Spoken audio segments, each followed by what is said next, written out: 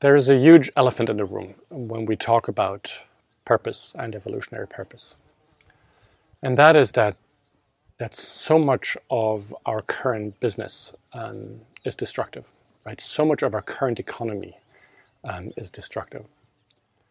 And so it can be really, really hard for organizations to earnestly look at what their purpose is and to really start listening to their purpose, because the answers might be shocking, right? Might be that, maybe 50, 80, 100% of the current business that we have really shouldn't exist because it's so destructive.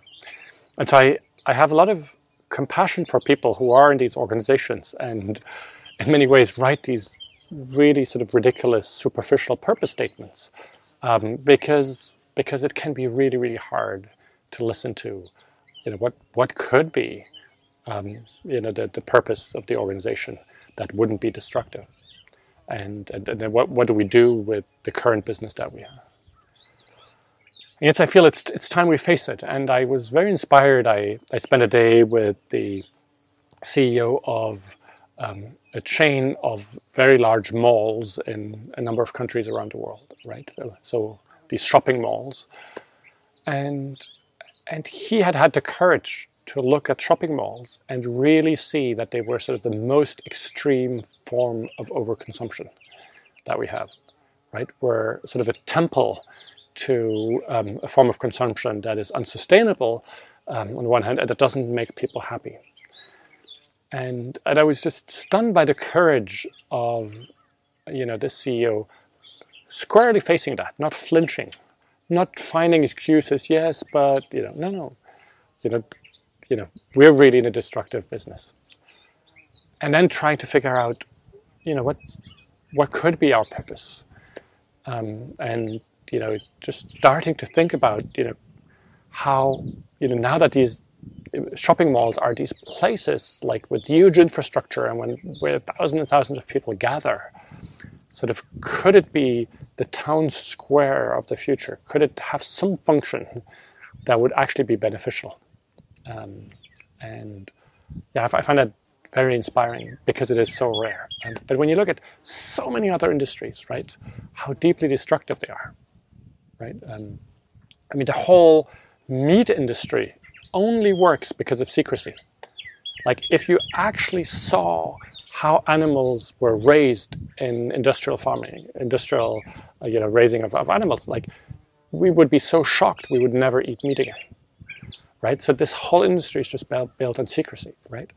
The whole, industry of fertilizers and pesticides, keeps up an agricultural model that is failing us as destructive, and at some point all of our topsoils will be gone, right? The whole fashion industry, right? It only works on dangling these images of super sexy, perfect women that have been photoshopped, super young girls, often in poses which are shocking, these number of advertisements where, you wonder where, like, the limit between the girl showing up the way she is and rape is. It's shocking.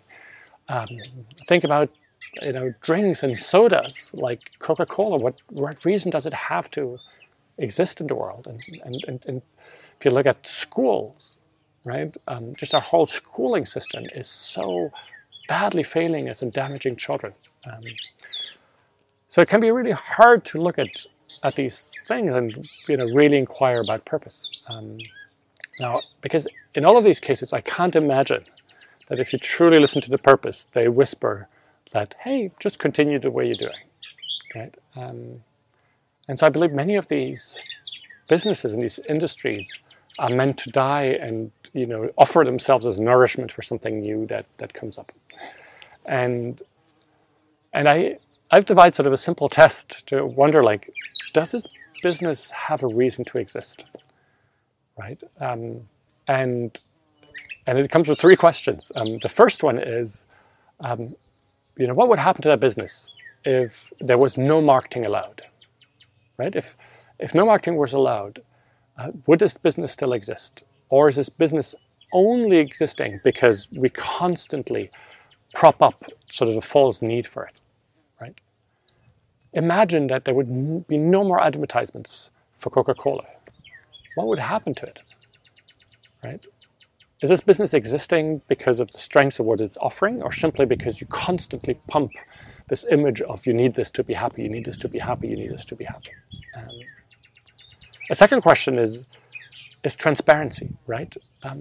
If before you bought any product or service, you had to see a 5-minute video that would show you exactly how it's made, right? Would you still buy it, right?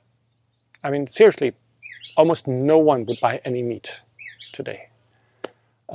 Simply if we saw it, right? I don't think anybody would take milk products, right? You probably know, or maybe you don't know, that pretty much all the cows are today artificially inseminated, which basically means that you have a veterinarian putting an arm like this into the cow and basically raping the cow to put in the semen. Only for the cow every year to have a baby, and as soon as the baby gets born, the baby is ripped away from the mother. And the mother often cries and cries for hours, up to 1 or 2 days, because her baby has been taken away from her, right? And that's what we do, simply because otherwise there wouldn't be any milk, right? If you saw 5 minutes of howling from that cow, would you still buy the milk or the cheese or the ice cream? And I say this, and I love cheese, and it's so hard for me. But let's face these things. A third test is full cost, right? If we looked at all of the costs that are generated that are not priced into your product or service, right? All of the pollution, all of would you still buy the product? Right? If I take schools, right, our sort of mechanistic schooling system, that operates like factories. If you take into account all of the anxiety it produces with school children, right, all of the depression, the suicide, the dropout rates, the youth crime that comes, all of these things should be factored into schools. Well, can we still continue operating schools once we really factor all of these things in? So I find this a very interesting test, right, which you can apply to your own business, right? If no marketing was allowed, if there was full transparency, like if clients had to see a video about everything that goes into making a product and service, and if the full cost was factored in, would your product or service still exist as it is, right? And I invite you to really ponder that, and to dare looking things in the eye. And it might be hugely uncomfortable because we're so used to only wanting to look at things if we know that there's an answer immediately, that there's a solution. It's very hard for us to stay and sit with a problem and not know the answer. Just sit with it until slowly we grow into new answers. But I think we need to sort of open the lid and be willing to look, because if we don't, we're just perpetuating something that is lifeless, that isn't imbued with any evolutionary purpose, that we're just trying to maintain artificially alive, at a huge cost to ourselves, I think our clients, and to the planet. And yeah, I don't have any easy answers. Once you've looked, how do we let something die that doesn't deserve to live? I don't know.